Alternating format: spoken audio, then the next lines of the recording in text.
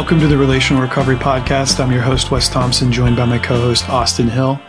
Today, we are talking about violence.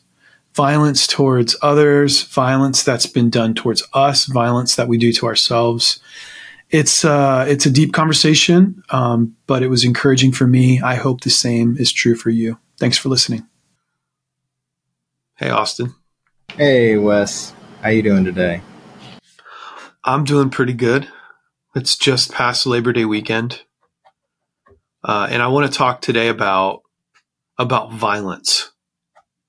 A nice, warm, fuzzy one. A nice, warm, fuzzy. I think I was reflecting yesterday a little bit on what we should talk about. And I came across some notes that I had from a conversation with the Soul Care Network that Rich Plass led earlier this year.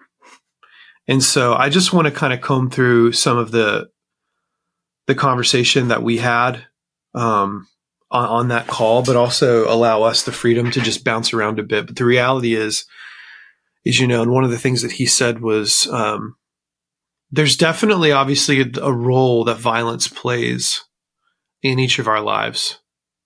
And I think sometimes it goes unsaid, it goes assumed, but the reality is that violence plays a role. And in a broken world, right, there's a certain level of violence that is seen and that is experienced. For some of us more extreme than others, but I want to nuance this a bit because I think there's probably a certain picture that comes to mind when we think of violence. We think of war. We might think of someone breaking into your house, somebody physically assaulting you.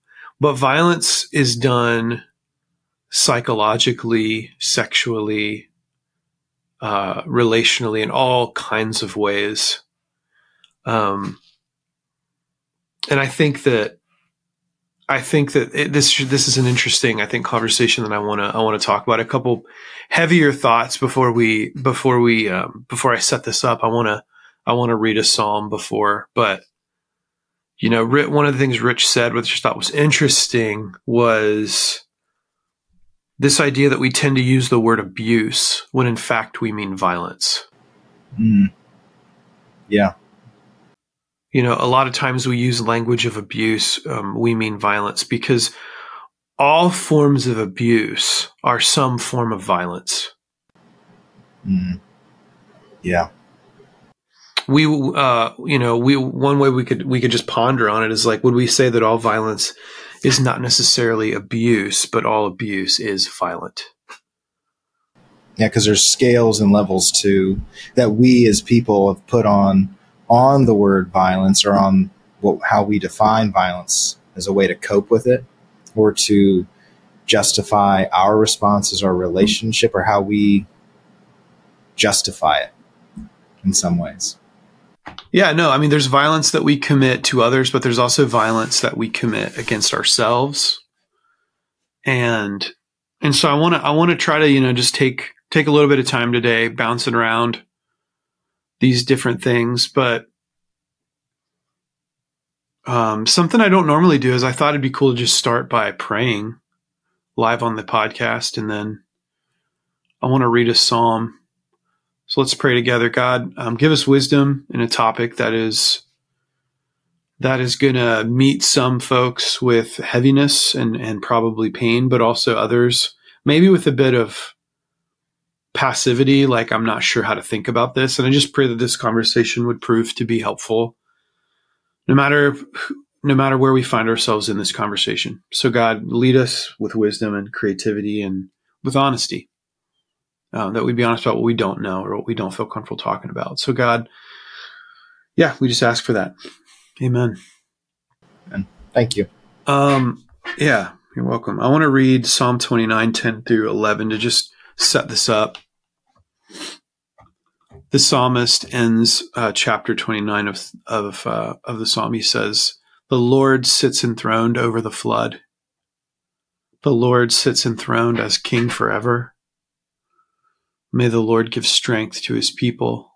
May the Lord bless his people with peace." I'm going to read it one more time.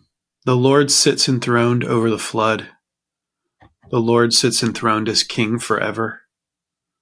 May the Lord give strength to his people. May the Lord bless his people with peace. That passage was in the notes that we reviewed, but I just think it's a great passage that I don't know if Rich thought of it or whatever, but just this idea that when we're talking about these heavy topics, violence is one that impacts all of us relationally,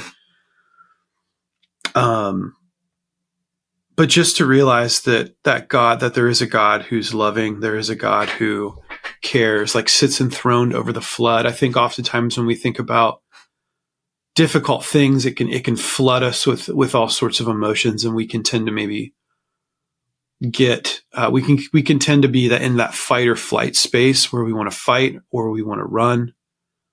But just knowing that there's a God who's loving. It says here, like, the Lord gives strength to his people. The Lord blesses his people with peace.